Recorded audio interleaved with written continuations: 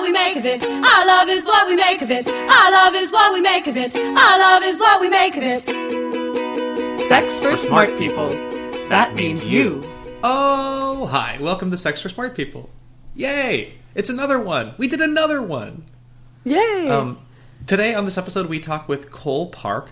Cole is the LGBTQ rights researcher at Political Research Associates, which mostly means that Cole spends their time tracking right-wing evangelical Christians in the U.S. and the role they play in the exportation of homophobia and transphobia around the world. Mm-hmm. So we get into it today. We solve religion and racism and gender pronouns. This one's got it all.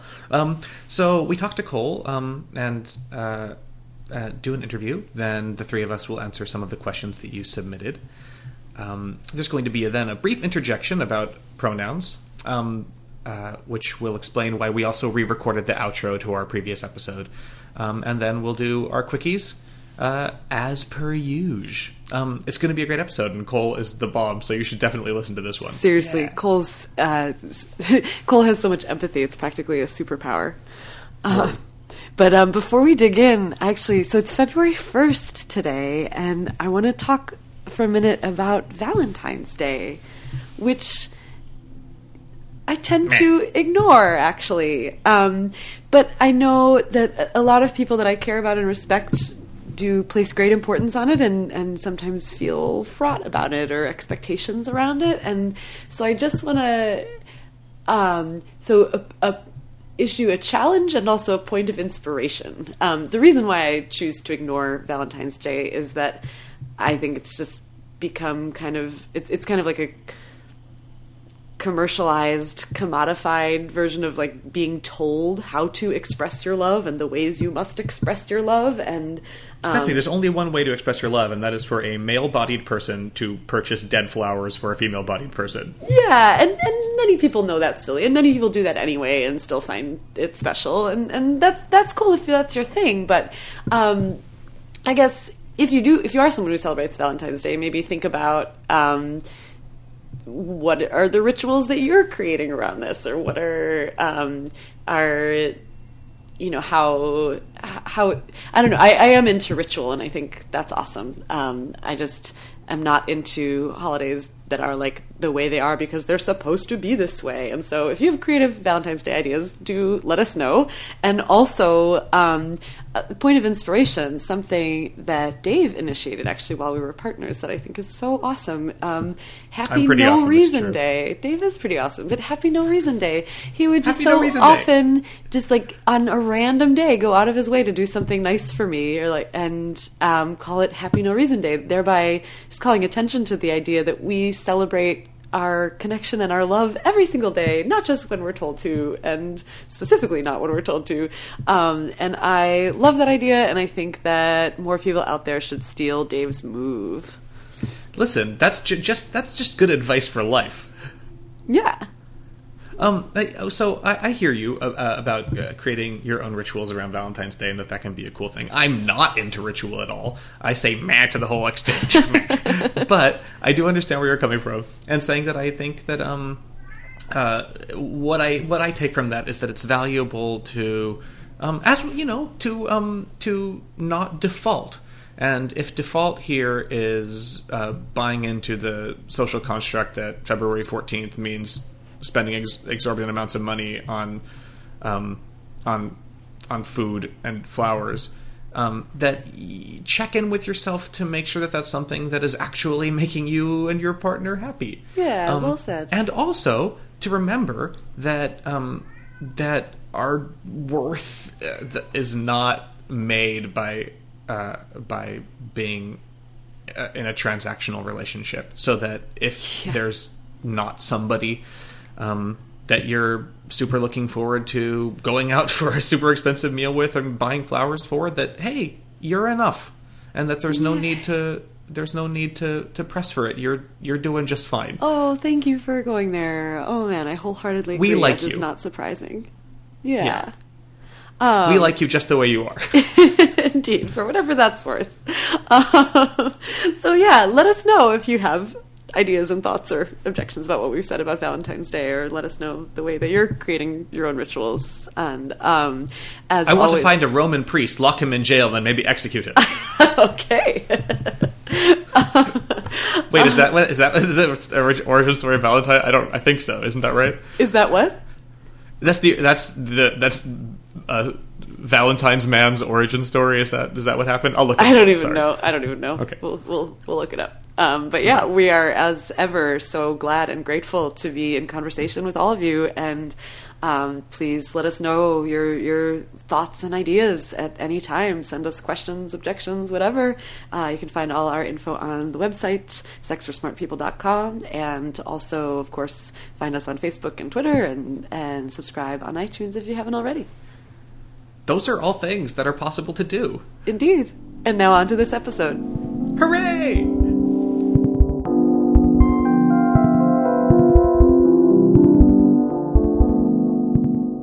Oh, hi. Welcome to Sex for Smart People. I'm Dave, and my preferred pronoun is he. I'm Stephanie, and my preferred pronoun is she or they. And I'm Cole Park, and my preferred pronouns are they, them, and their. Excellent. And oh my God, Cole, I'm so thrilled that we have you here. From the first time that I met Cole, I was just really inspired by the way that they operate in the world. They were leading an anti-oppression workshop at this symposium that we were both at. Yeah, I'm so glad to be connected to both of you now. I think Machias, Maine is a special place for the combining of lots of amazing souls, and I'm really grateful that Stephanie and I connected there. Yeah, we were up at the Beehive Collective in August, which was awesome. I haven't met Cole yet, but I'm cautiously optimistic about this whole thing. Well, good. Good.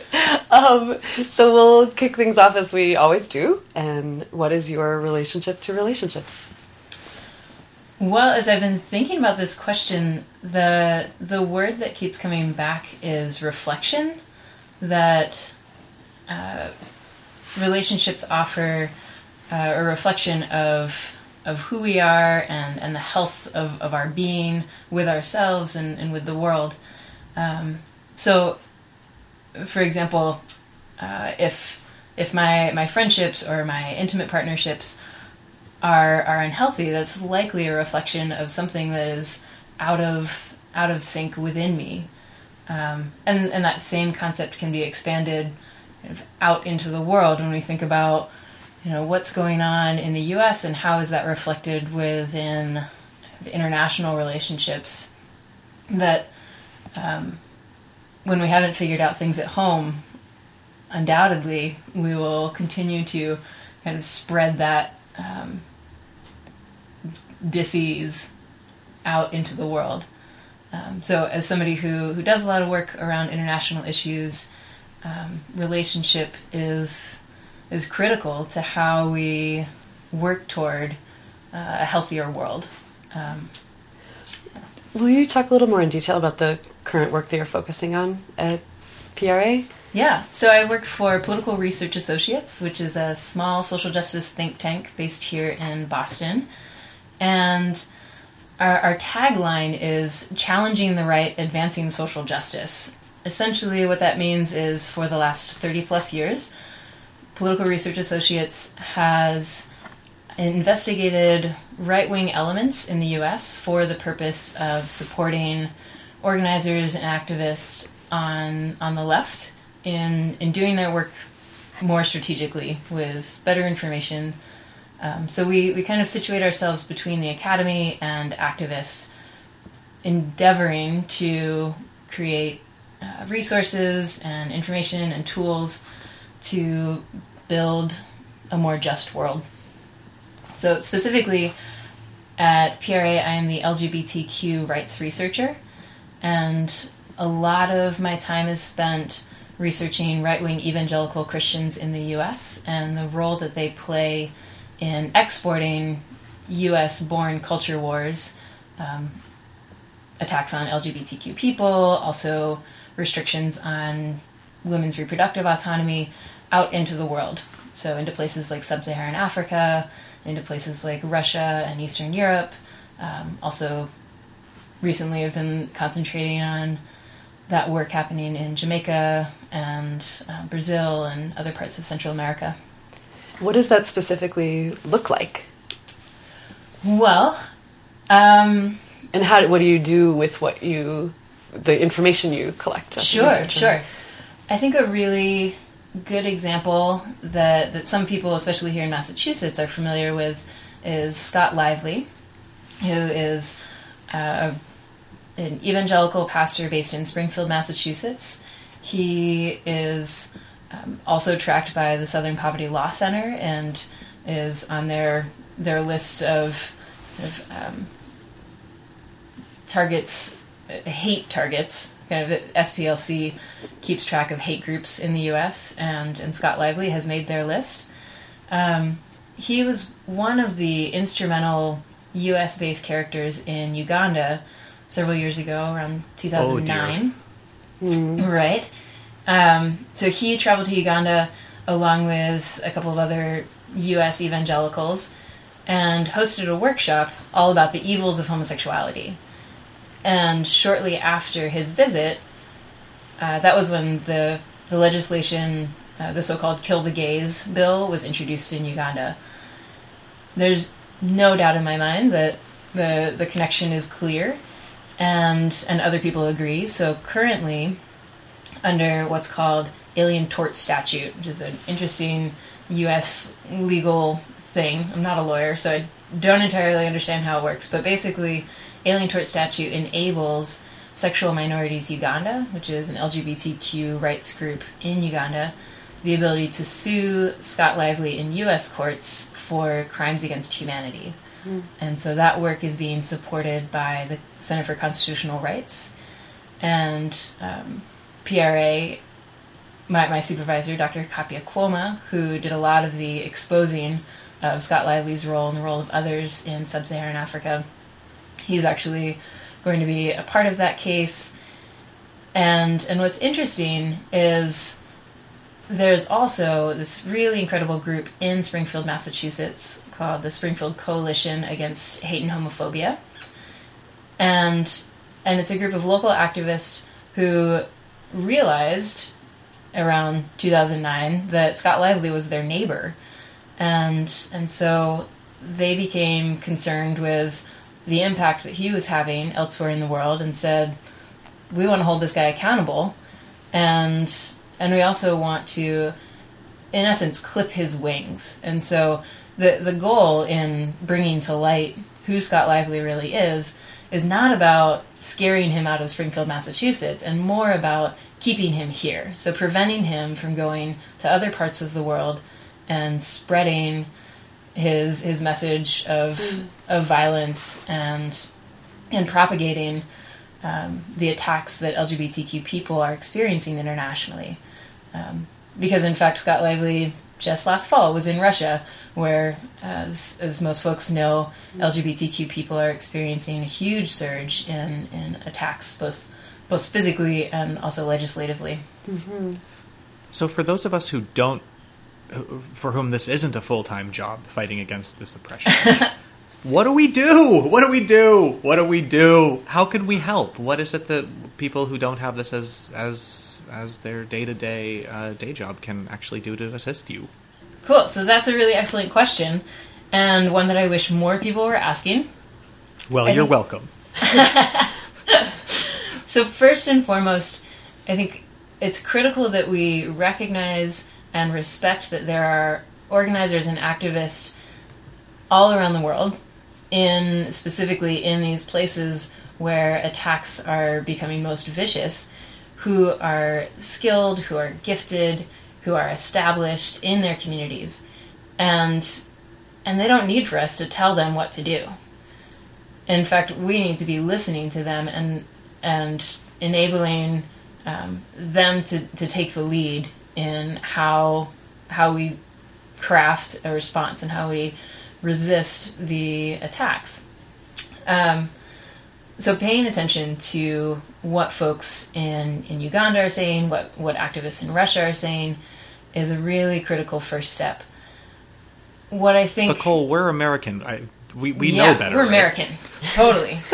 Right. So the unique thing about being in the U.S. is that we have the most access to the folks who are perpetuating these anti-LGBTQ messages. And so as Americans, it's our responsibility to stop the export of these attacks here in the U.S. And so we need to hold accountable the folks like Scott Lively, the folks like Rick Warren, the folks like Lou Engle, the folks like Peter LaBarbera. So these are all individuals who live here in the U.S. and have, live in communities where there are countless people who, if they knew what sort of impact they were having internationally, I suspect they would be outraged. But so often the words and actions that individuals feel at liberty to take in other countries, they kind of downplay here in the U.S. Mm-hmm. And so part of the work is educating ourselves and reading the reports that Political Research Associates and others like us are producing about these characters, and then working in collaboration with international activists to build up resistance to folks here in the U.S. and to really take responsibility for what these people are doing out in the world. And that's going to look different depending on your context. So in the case of Scott Lively, it makes sense to take him to court. In other cases, identifying what the strategic vulnerabilities of those individuals is going to be different and will require creativity and require the thinking of a lot of people working together to collectively build up a resistance. So. And for anybody who wants to learn a lot more in depth about the efforts that are going on in the States and the injustices that are being perpetuated abroad, what are some good resources or things to read? Well, so you can check out our website, certainly. Politicalresearch.org is a great place. All of our publications are available for free online. We also produce a quarterly journal called The Public Eye, which covers these sorts of topics as well as a broad range of other issues. There's also a new documentary out called God Loves Uganda that features Kapia Kwoma, my supervisor. He mostly narrates the film, and it really helps to connect the dots between the role of U.S. evangelicals and the narrative of violence that we're watching play out not only in Uganda and Russia, which are the countries that get the most press coverage, but also in Nigeria, in Kenya, in Ghana, in Jamaica, all throughout the world. And so that's work that I continue to do, and in fact, a lot of my work in the coming year, though, will be working directly with U.S.-based activists to really continue to figure out what the best answers are to your question, Dave. And so I'm excited to engage with anybody. You're welcome to reach out to me directly if you have thoughts and ideas, or if you're interested in who in your community we might want to engage with and hold accountable. Hold accountable, right? Cool. In terms of engaging here in the U.S., something that I didn't know about until this week when Stephanie was sending me information about your activities was the equality ride that you did with Soul Force, which is very exciting. Can you talk to us about that and what that is? Certainly, yeah. So I have kind of taken a lot of different paths throughout my life, and Soul Force played a hugely significant role in helping me to come to terms with what it means to be a queer person and what it means to come from a very Christian background and to still hold that as part of my identity. and so Soulforce is a national organization, perhaps you could even say international. They do a lot of work focused on promoting queer justice within religious communities. And so for many years, one of their flagship programs was called the Equality Ride, which is a 2-month social justice bus tour, engaging specifically with mostly Christian, conservative colleges and universities that maintain discriminatory policies against LGBTQ students. So in fact, there are over 200 schools in the country that maintain these sorts of policies. And these are the schools that are also producing the future leaders of the Christian right movement. And so to address those sources of harm is a critical way to kind of work into the future. And not only is the work of the Equality Ride about confronting those sources of harm, but also reaching out to students in those environments that identify as LGBTQ, or questioning, or have friends or relatives, and supporting them in coming to a place of wholeness. So often the message that Christian community is kind of known for is this idea that you can't both be queer and Christian. And what results is this intense sort of fragmentation. This is true in a lot of areas of activism and identity work, that you can't both be queer and black. You can't be I don't know. You know, there are all kinds of identities that the image that's presented to society says is in contrast. And Soulforce, and I would say I also endeavor to really work toward a place where all people can be whole people, and communities can also be made whole. So I got to participate on both the 2008 and the 2012 Equality Ride, and really it was a life-changing experience for me. So Soulforce is still doing tremendous work, and I encourage you to keep track of them as well. What does that engagement look like when you're in those communities? Well, it can take a lot of different forms. So sometimes it looks like, just to give you an image, we get a big charter bus and we wrap it, meaning it's a big queer bus. And then we travel. What do you wrap it in? Well, it's a giant sticker. In fact, I don't know if you've ever seen decorated buses. It's actually a huge sticker, and our buses say very boldly, whatever our tagline for the particular ride is, but generally traveling for justice, lesbian, gay, bisexual, transgender, queer people. So if you can imagine that sort of bus showing up in, say, Clinton, Mississippi, you get a lot of attention. Mm-hmm. And on the very first tour in 2006, there was a huge amount of police attention, in fact. And that continues for all 5 tours that the Equality Ride engaged in. There was regularly a police presence because, a bus full of queers, you just never know what might happen.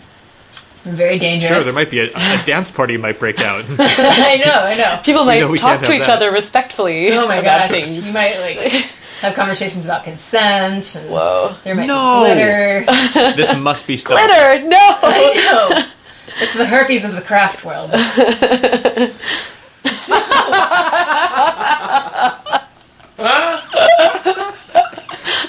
But we love it. We love it.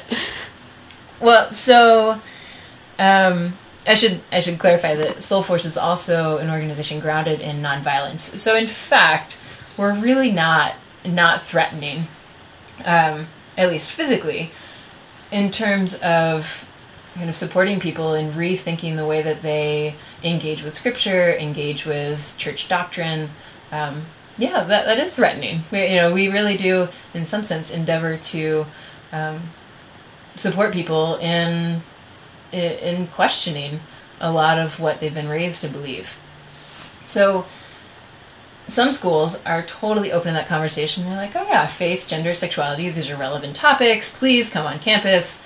Let's have panel discussions, and you can guest lecture in classes, and we'll arrange to share meals with various people.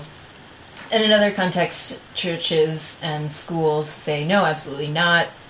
In short, you're the devil. We don't want you here.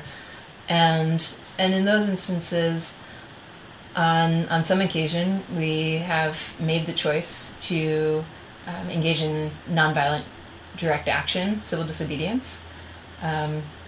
So, for example, at Palm Beach Atlantic University in 2008, a group of 6 of us were arrested attempting to attend the chapel that is on that school's campus. Technically, that was trespassing.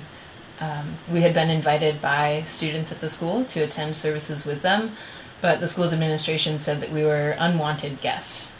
And so... I remember when Jesus said that about people. Yeah. Jesus was the least hospitable person.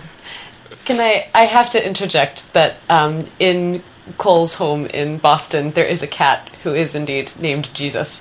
It's a really comforting thing. Really, at the end of the day, I do spend much of my day studying and reading about what right-wing Christians say about folks like me, and then I get to come home and cuddle with Jesus. Yeah. Oh, that makes me so happy. Okay. Yeah. You know what else might make you happy, Dave?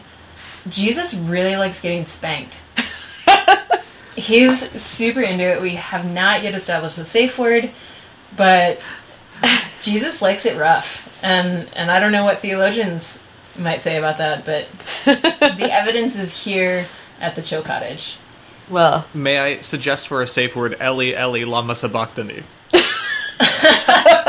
I'll give that a try. Okay. Dave, hell is yeah. that your We're safe getting word? deep into the Aramaic references here on Sex for Smart People. What?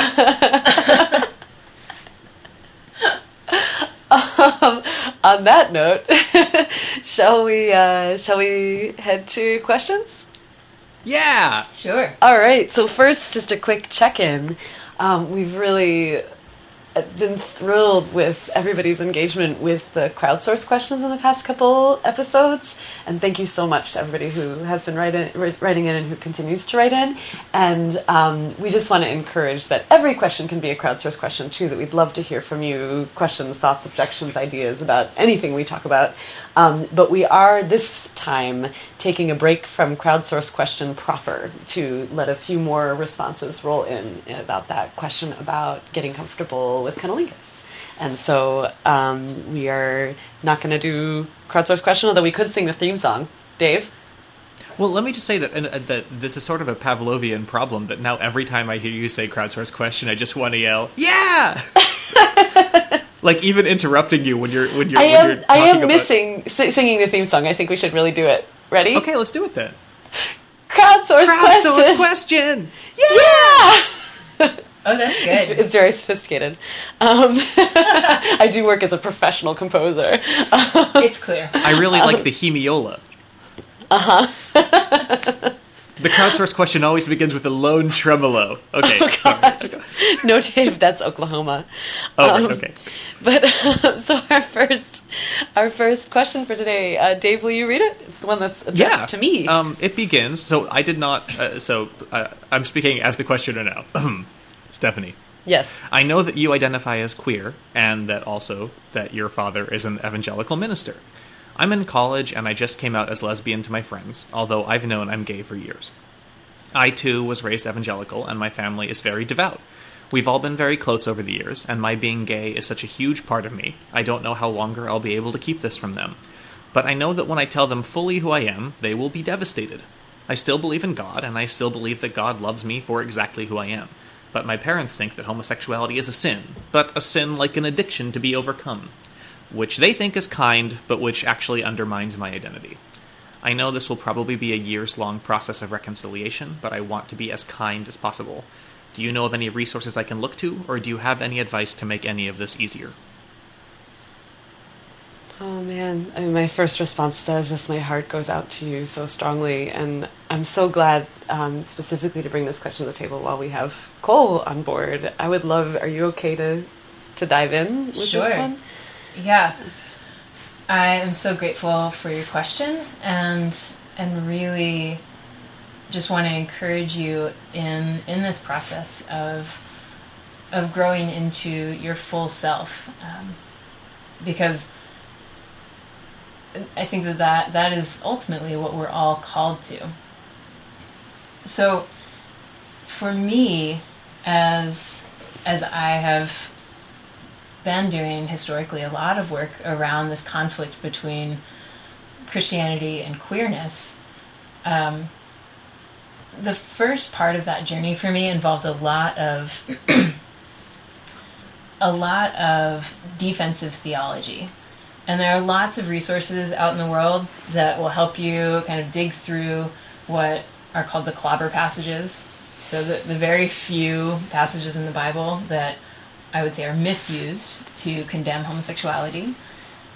And Soul Force is certainly an organization that can provide you with lots of resources to understand that theology more clearly. What's been really important for me, though, in this ongoing journey is also embracing a proactive theology. And what that means is looking at the Bible and finding places within Scripture that do validate me as a queer person. Examples of Scripture that speak to the experience of gender nonconforming people. And so I think one of my favorite examples is, interestingly, a piece of Scripture that has at times been used to say, you are wrong, you don't exist. And that's the creation story. Some might feel more comfortable referring to it as the creation myth. Regardless, in that first chapter of Genesis, which interestingly offers two different creation stories, which raises questions right from the get-go. Somebody accidentally hit reset on the Xbox, so he started over. Well, so in the creation story, we have what can be a pretty dry account of God creating this, and then this, and then this, and saying it was good. And then you get into Adam and Eve and all of that. But in that creation story, there's a lot that's unsaid. And so, for example, God created light and darkness. God also created dawn and dusk, which in my mind are the most beautiful times of day. God created land and water. God also created the ebb and flow of the tides. And so even though those things are not spoken of, we know that they exist, and we know that they're good and beautiful. And for me, especially as a genderqueer person, I find a lot of hope and affirmation in that, recognizing that, there's a lot that is in between, and that too is good. That we can kind of carve out that space and find a lot of love in it. So, the Bible doesn't have to be completely thrown out the window. There's actually still a lot of richness to be culled out of that space. I love that perspective, and I guess, do you have any advice to make any of this easier? I really like that as a big picture starting point, that it's not that faith and queerness have to be totally irreconcilable. Mm-hmm. But I also do just want to state the obvious here. In my personal journey with my family and Christianity and queerness and all that, time really, really was the most powerful salve. And there was a time when things were especially difficult with my family, but over time, just like me presuming fewer things about them has allowed them to presume fewer things about me, and there we have, in my particular case, which I know is very fortunate, and not everybody has this experience, but we are still very close, even though we do really hold each other in love, even though we see the world in such different ways. But it's taken years to get to that point. And so just at the moment you're in, it's so exciting, as Cole said, coming into your full self, and just to, I don't know, in the moment of opening up probably will be rough. Mm-hmm. And that it is possible to hear and see each other, hopefully, in many situations over time, and or if not with your family of origin, that just queer community can be so fucking awesome, and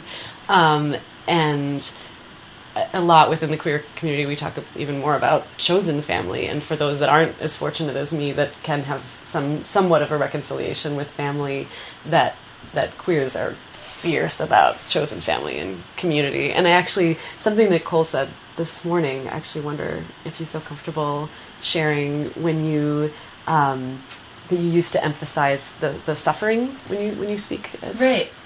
Yeah, so I think a lot of times in engagement with conservative Christians or just your run-of-the-mill conservative, it's important to communicate to them the suffering that queer people experience at the hands of right-wing evangelicalism and other forms of oppressive community. But also, it's really fucking awesome to be queer. And I wish, in fact, that we could invite more people into the gifts that queerness has offered me in terms of thinking about gender in new ways, thinking about relationship in new ways, thinking about sexuality and family in new ways, thinking about theology in new ways. And it's really a tremendous gift. And as people, I cringe whenever I hear the argument that you often hear made about, like, I didn't choose this, I was born this way. Maybe, that's true for plenty of people. But, if this was a choice, I would absolutely choose it. Because I love my life, and I love the community that I live in, and the questions that it raises, and the challenges and the gifts that come with it. As you were talking about kind of your experience with family, I was reminded of my relationship with my grandfather, which has been sometimes challenging and fraught. He's 97 years old. He actually lives in Springfield, Massachusetts. I don't know if he knows Scott Lively, probably not, but it'd be funny if they did. He's a retired Episcopal minister and is a fairly conservative person who has in the past written extensively about healing ministry, including the idea that homosexuality is a sickness that must be healed. And that was such an incredible source of pain for me for so long, but not a thing that I knew how to engage with him about.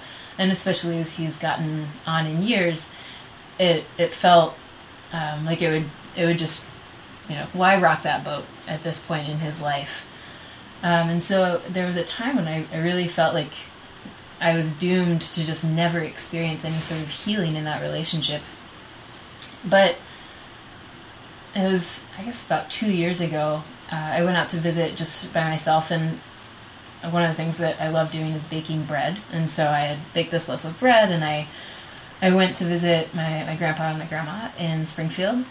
And I arrived just as my grandpa, in his 90s, still very active and vibrant, was on his way out the door to take communion to another woman in their community who can't often make it to church. And so he invited me to go with him. And in preparing his little Eucharist to-go box, his little lunch box, rather than putting the traditional stale wafers in, he cut a small piece of the bread that I'd made and put it in the box. And then we went, and as we were sharing in that ancient ritual of this holy meal, which is a ritual I participated in probably thousands of times in my life, something really magical happened as he was going through the rites of that ritual. And in the moment that he broke and blessed the bread, I realized that he was actually taking something from me and of me and calling it holy. Mm-hmm. And in that moment, I experienced this deep, deep healing that I had thought was impossible. And certainly my grandfather hasn't apologized for the things that he's said and written, but sometimes healing comes in ways that you would never expect. And if we're open to that, I think that, our hearts can continue to grow and expand in relationship with those who sometimes don't understand us. Mm.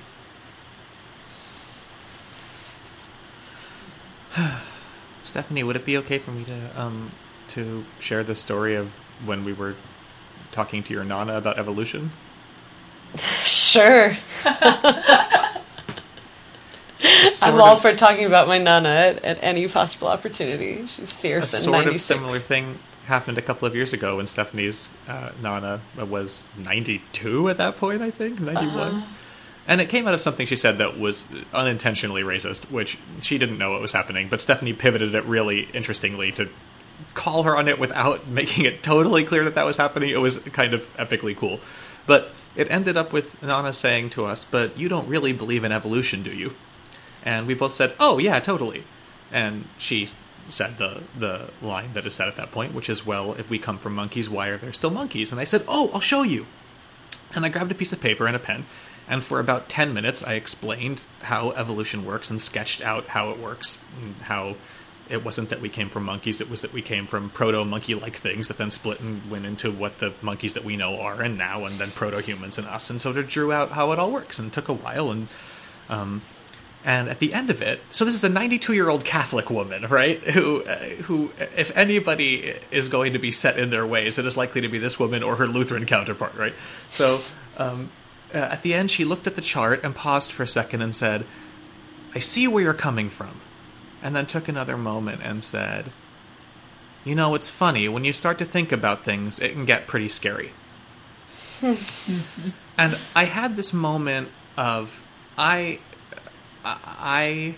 would have said that was impossible. And despite how... I'm not expecting her to have converted since then, to take up the cause for evolutionary atheism or anything like that. But I would have said that even that moment was impossible, because when it comes to engagement with people who have, or communities or groups that have a history of suppression, I tend to, in my heart of hearts, think that sort of engagement is going to be fruitless. And so, to give a devil's advocacy position for sort of where you're coming from, Cole, about this openness, I just want to speak for the people who react against this by throwing the baby out with the bathwater and say that I totally get it. Mm-hmm. And I totally feel for you and kind of am in that camp too, where I think, okay, so this faith has, and this organization of faith has been such a tool of oppression for so long that maybe that why even engage with it anymore? Mm. It's if I lose the comfort and beauty, or even the sense of truth that I get from the faith, you know what? It's worth losing that to not have to engage with dickheads who have been oppressing me and my people for so long, or anything like that. And so I did have that moment with Stephanie's grandmother, who is an amazing person, and I think I would say that I think that moment is probably pretty rare, even that she was willing to hear us out and willing to consider it. But how do you find the strength, the wherewithal, the empathy to not just say, you know what, fuck you, fuck off. It's been you've been using your faith as a bludgeon against me for recorded history at this point. Where do you find it in yourself to not just close off to that and tell them to go fuck themselves? Well, so as I said earlier, Soul Force is an organization grounded in the principles of nonviolence, and it's that study and practice that has really made it possible for me to sustain myself in work that does often feel really, really exhausting, and sometimes really painful.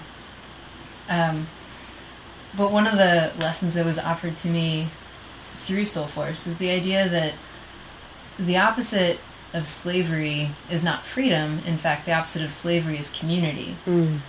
That if an individual is freed from whatever form of oppression they're confined by, only to wind up isolated, then they haven't actually gained anything. So to be truly free is in fact to be in relationship with your oppressor. And so it's from a deep desire for healing and a deep desire for love that I am able to look at somebody who has condemned me to hell and say, like, no, we're both suffering in this situation, and I want healing for both of us. Some days that's easier than others. But it's also the reality that there was a time in my life that I was that person. I didn't even begin to come out to myself until I was about 22. And I thought, abstinence was the easiest thing in the world. I could not figure out for the life of me why people struggled with that, because I certainly was not interested in having sex with boys. And I was kind of self-righteous about it. I was like, clearly y'all just need to pray more. And again, queerness, in a sense, has been a tremendous gift, because it's the first time in my life that I had to break a rule that didn't need to be a rule in the first place. But it was this really beautiful slippery slope, in the sense that once I began saying, like, well, maybe this like heteronormative equation that I've been told I have to plug into isn't something that I have to plug into, like, then it brings up all kinds of questions about other stuff, like capitalism and white supremacy and ableism and all of these things. And for me, that has been a gift of queerness that encouraged me to ask questions and encouraged me to rethink the things that I'd been taught about the world. And I just really, really, really want to evangelize people in a way, and invite other people into collective liberation, which is what our ultimate goal is. That's gorgeous. Oh, boy. Okay. I kind of want to talk about this forever, but I also do. Maybe it's time to go to our next question. Let's do it. What even else is there to talk about? I know, for real. Okay. I don't think we've talked about snail mail yet, but I'm just going to put a plug in. Oh, Cole rocks the snail mail. Well, if everybody in the U.S. sent one more letter a year, the USPS would be fine. So, go buy a stamp. Oh my gosh, I love the post office so much. Uh-huh. It's one of my... It's if I had to list my favorite things about the U.S. government, really, the USPS would be on it. It's You're really good at snail mail too, Dave. Well, I'm trying. It's such a beautiful thing, and I have ideas for it. If you're interested in my ideas for how the U.S. Postal Service can change its mission going forward into this 21st century, please email me at davidjmcgee@gmail.com. I have ideas. You do. Brilliant. Okay, we'll launch a campaign. Sounds good. So our next question is, I'm a white guy, and in the last year I've dated 2 different women who each told me, sometime during the first 2 dates, that she would never date a black man. Racism is a big deal breaker for me, even for a casual hookup, but I didn't otherwise get a racist vibe off of either lady. Making it more complicated, one of the women has a black father, although you'd never know it unless she told you. Anyway, what's an anti-racist to do in a scenario like this? Accept these preferences as legit or head for the hills? Oh my god. My first thought is, how did this come up? Well, isn't the first question you ask on a first date always, hey, would you date a black guy? I mean, I always lead off with that. I don't. That's not true. I'm sorry. I have pulled my hat over my eyes because I don't even know where to begin with this. Mm-hmm. Cole, you are wise and caring and smart and empathetic in all things. It seems like. What's your initial reaction to this? Well, so I think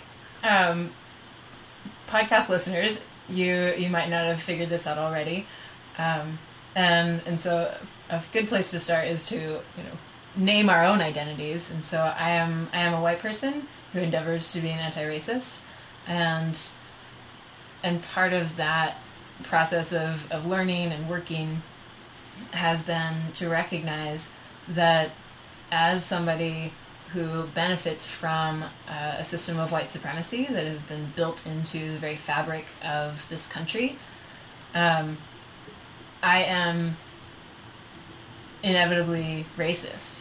So just because I maybe don't say overtly racist things on the regular, try not to, inevitably, we make mistakes, and hopefully we learn and change. Because I get to walk in the world with a whole lot of privileges that people of color don't have, I continue to benefit from white supremacy, and therefore it's my responsibility to be proactive in deconstructing those systems. And one of the ways that we need to do that is to lean in to other white folks, folks who we likely have more access to in confronting issues of racism, and aim to learn and educate. So we're all kind of, well, I would like to think that we're all on a journey toward deconstructing white supremacy, and we're all in different places on that journey, and it's not a linear path, and so to cross somebody off the list because they have said something or done something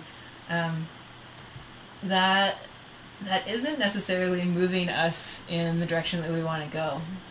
Of course, we do need to, take stock of what kind of resources and energy and capacity we have for any given conversation,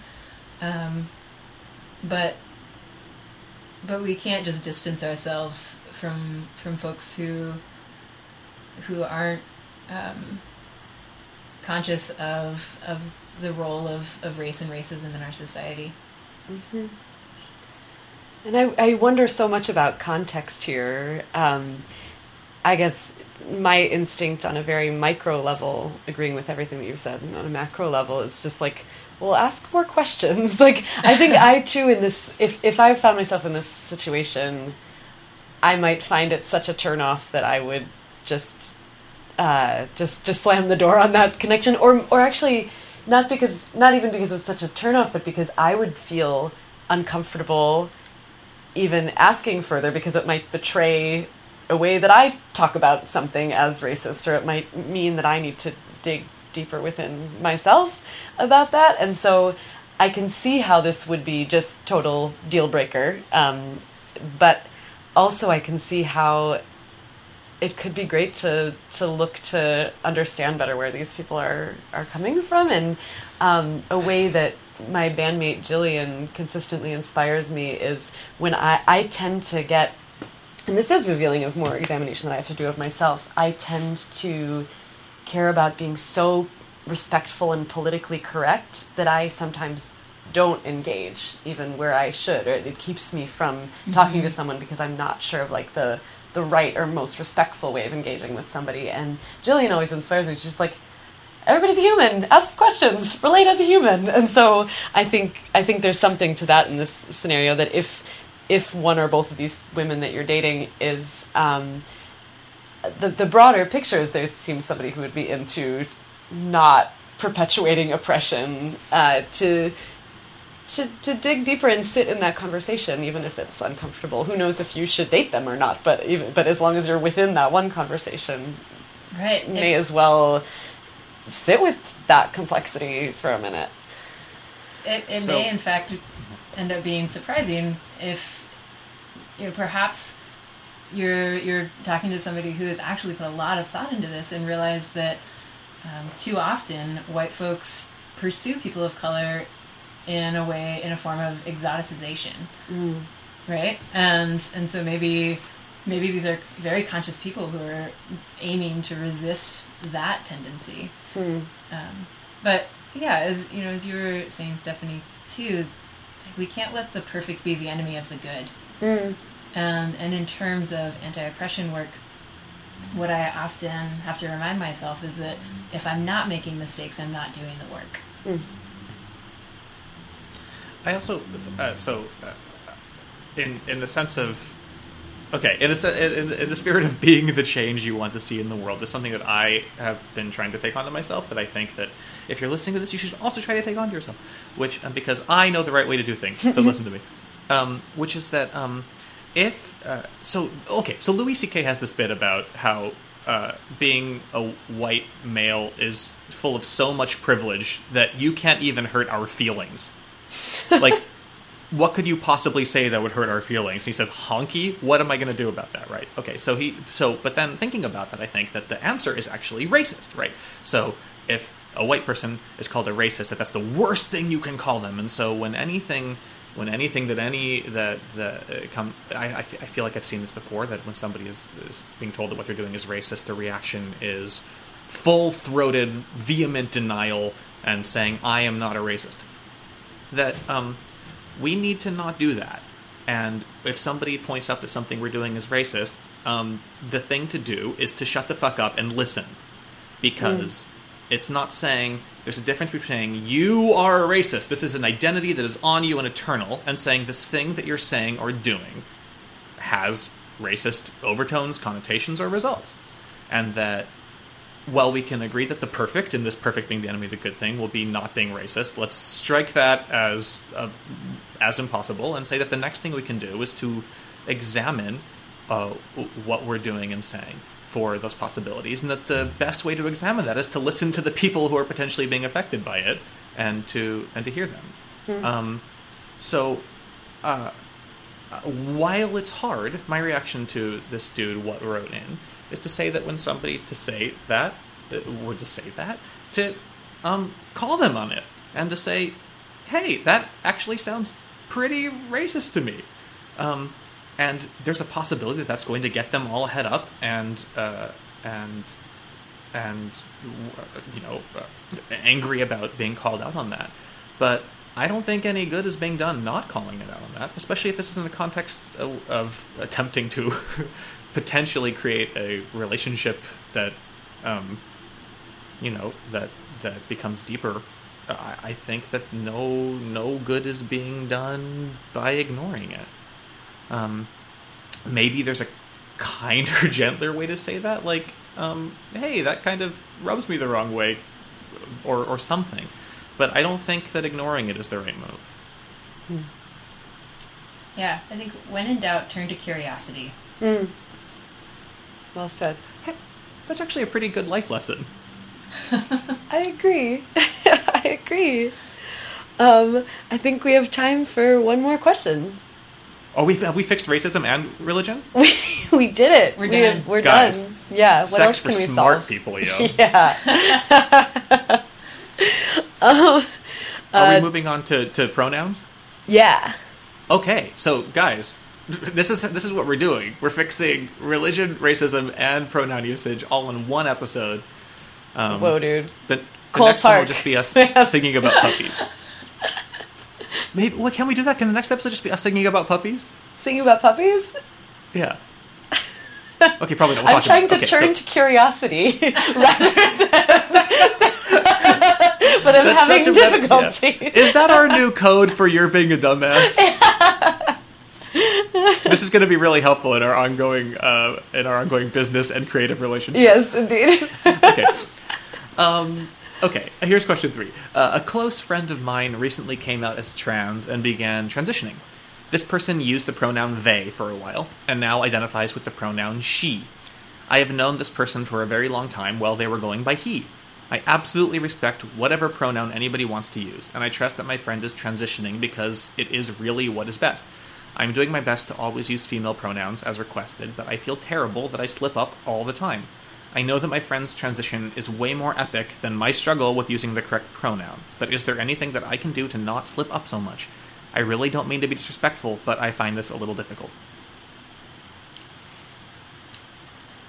Well, the one important thing to remember is that it's not about you, and when you slip up, the point is not to kind of give yourself a beating and apologize profusely, but to simply apologize sincerely and genuinely, and move on, and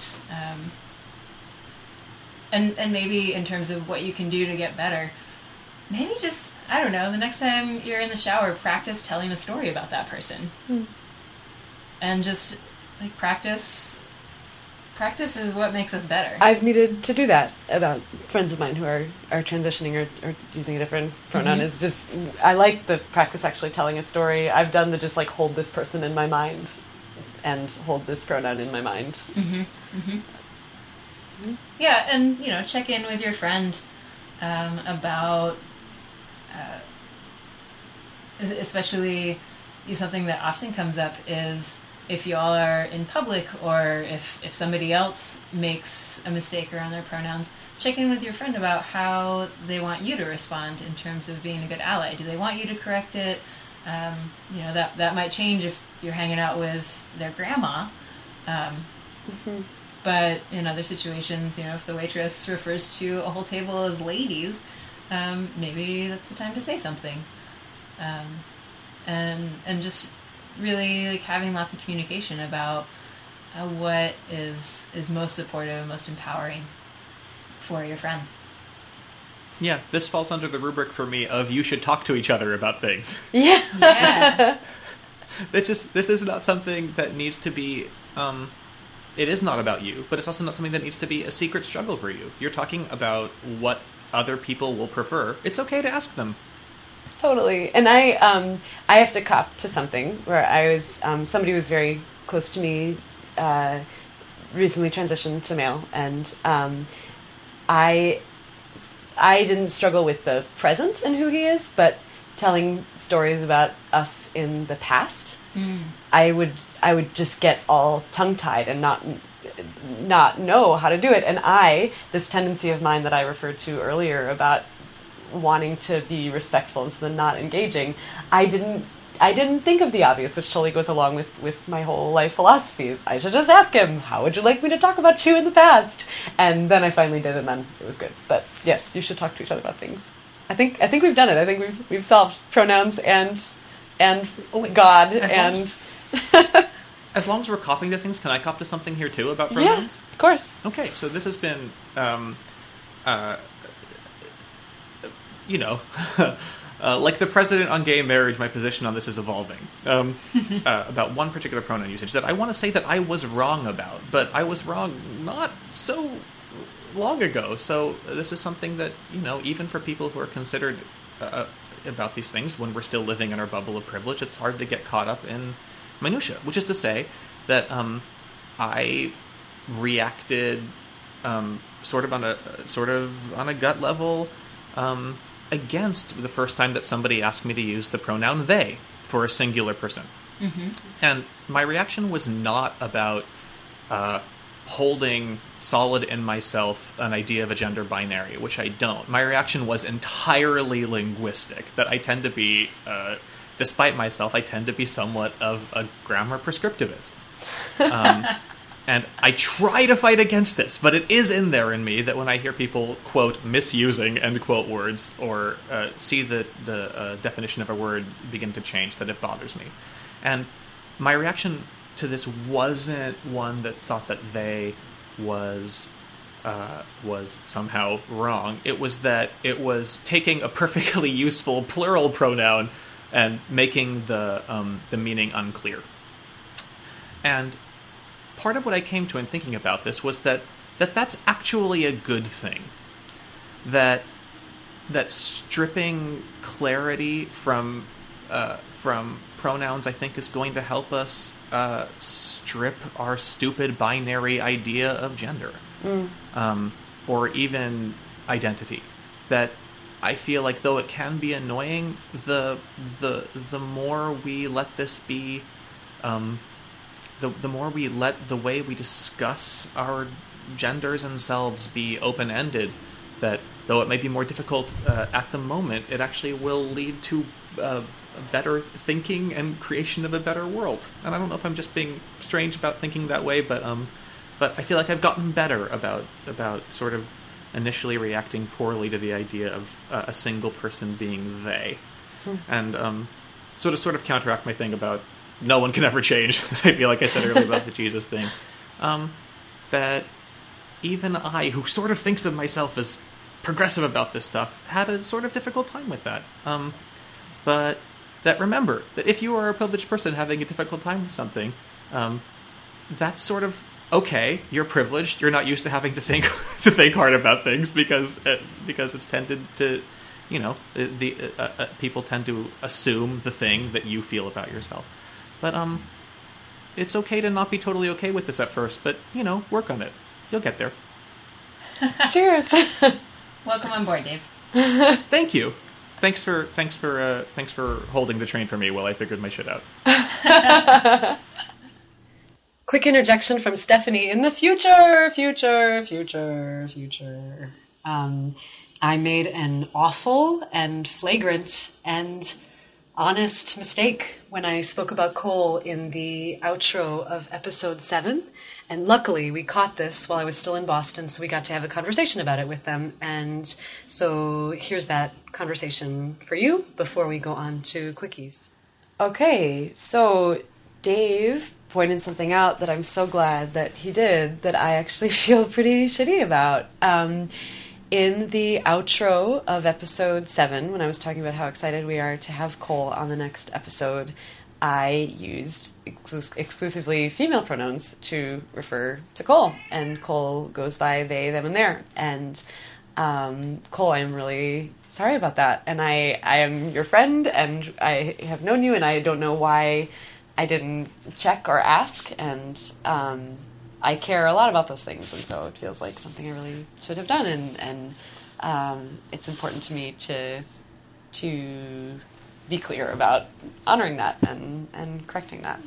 And cool, thank you so much. As somebody who does a lot of work in conservative Christian spaces and has spent a good chunk of my life in the South, I'm really accustomed to all kinds of things coming out, whether I be sir or ma'am or she or him or hopefully not it.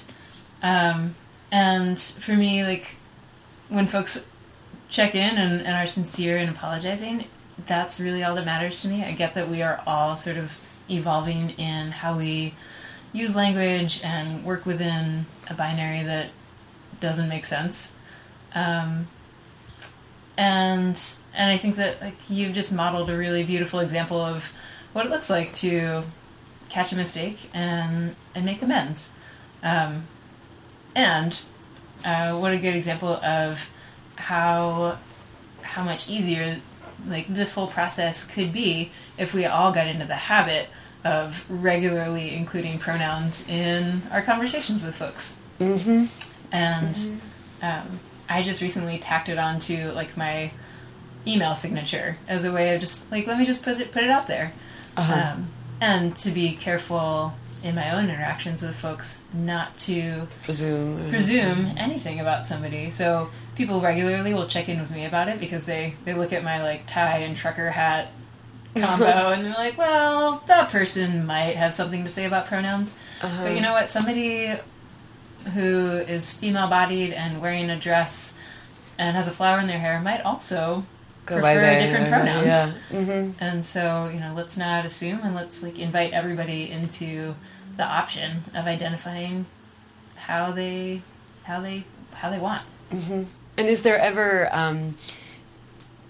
I love spaces where, as we do on this podcast, where we start off when we introduce ourselves, we say our preferred pronoun, and I've loved being in meetings that just normalizes that. Mm-hmm. But when not in that kind of space, I guess I do feel like I often ask, but for some reason I didn't when we met. And is it always okay to say what's your preferred pronoun in a casual interaction, or how would you? I don't know that I would ask my grandpa that question. Although, hey, you never know. It's true. It's true. Maybe next time I see him, I'll check in. Because for me, the first time that somebody ever asked was really the first time that I ever thought about it. Mm-hmm. And because oftentimes we don't even realize what sort of restrictions we're living within until we're given the option of something different. So I say, hopefully we can move into a time where it's totally normal, and in the process, let's also try to give each other a lot of grace in the midst of that.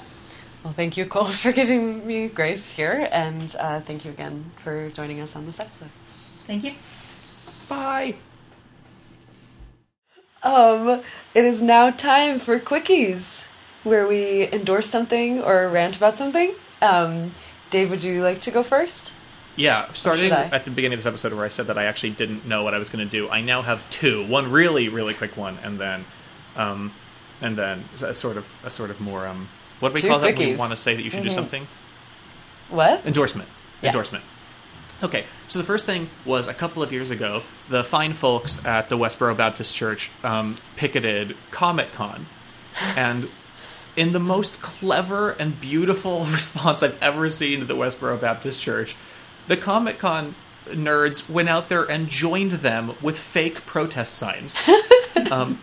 There was a guy in a Star Trek uniform with a sign that said "God hates Jedi."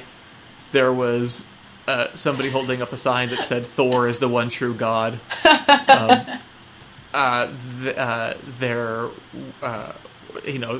Signs that said, hold on, I have it here, and we'll pull it up, actually, because that's the sort of thing that I can do on the internet.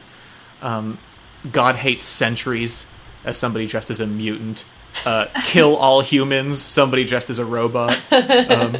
Odin is God. Is this thing on? The Cylons destroyed the 12 colonies for your sins. So they just went out there and made this beautiful, this hateful protest into this gorgeous, silly thing that didn't fight against it, but revealed how ridiculous it was.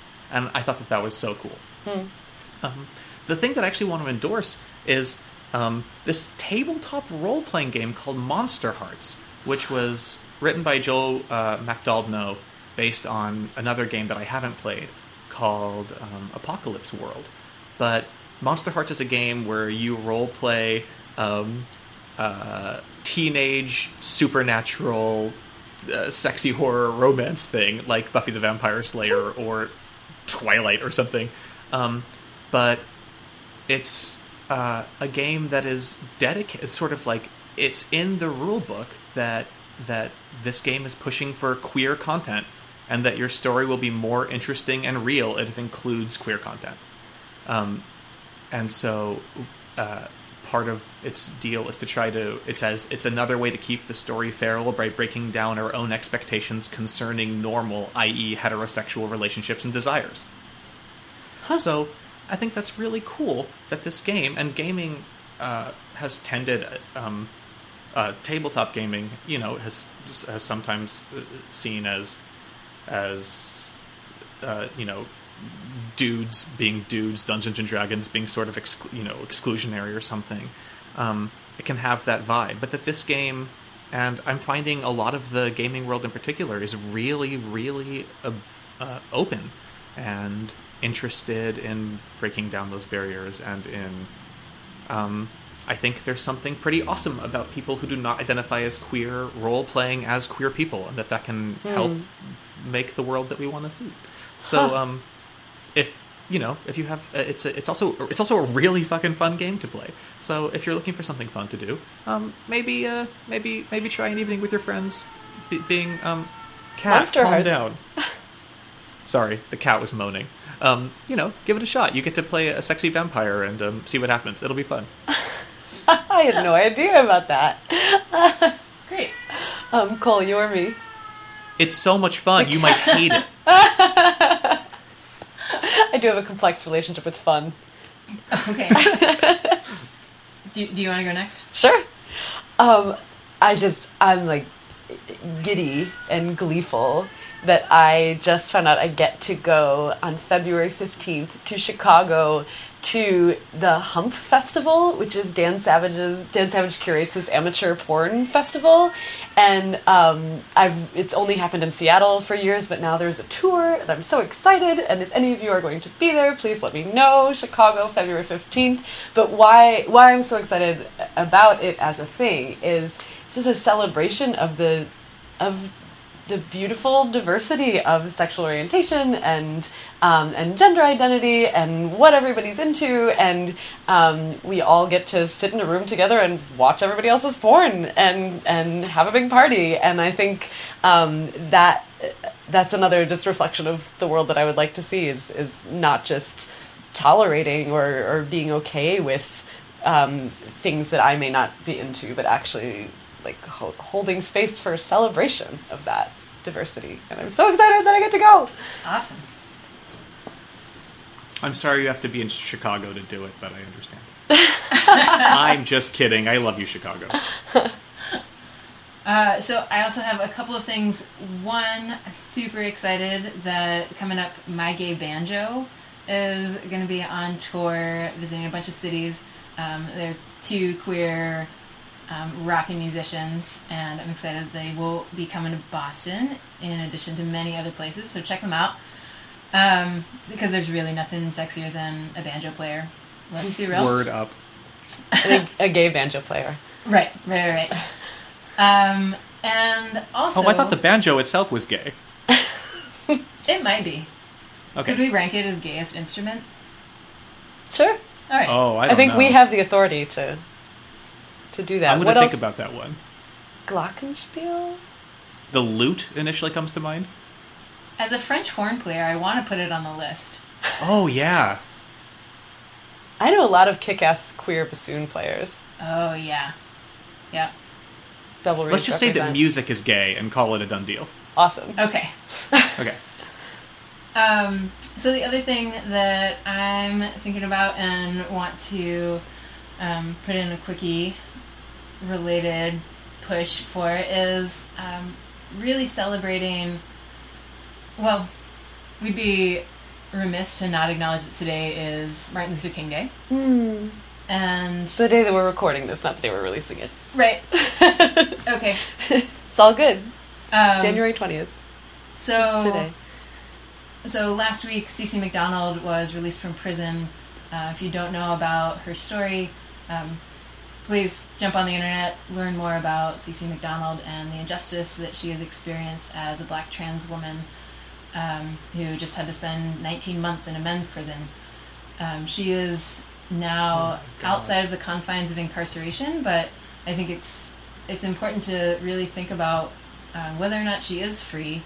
And what it means to be free in a society that is still incredibly dangerous and oppressive toward people of color, toward trans women, toward queer people, and she is just a force to be reckoned with. And I'm so grateful for her voice in our community and in our movement. And she is joined by Laverne Cox in raising awareness to these issues. So many thanks to them, and I am reminded in listening to her and reading her words of what Fannie Lou Hamer once famously said, that nobody's free until everybody's free. And so may we all continue to struggle for that day. Cheers. Cole, I think you're my new favorite person. Dave, come to Boston. Okay. You can cuddle with Jesus. Done.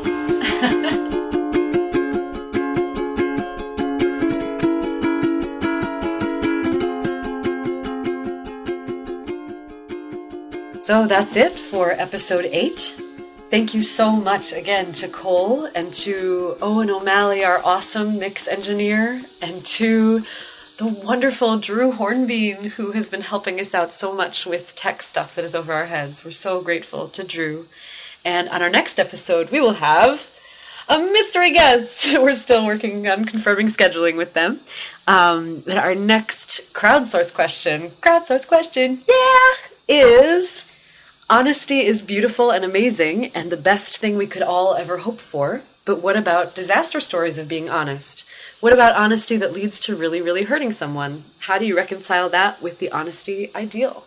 So we'd love to hear from you about that.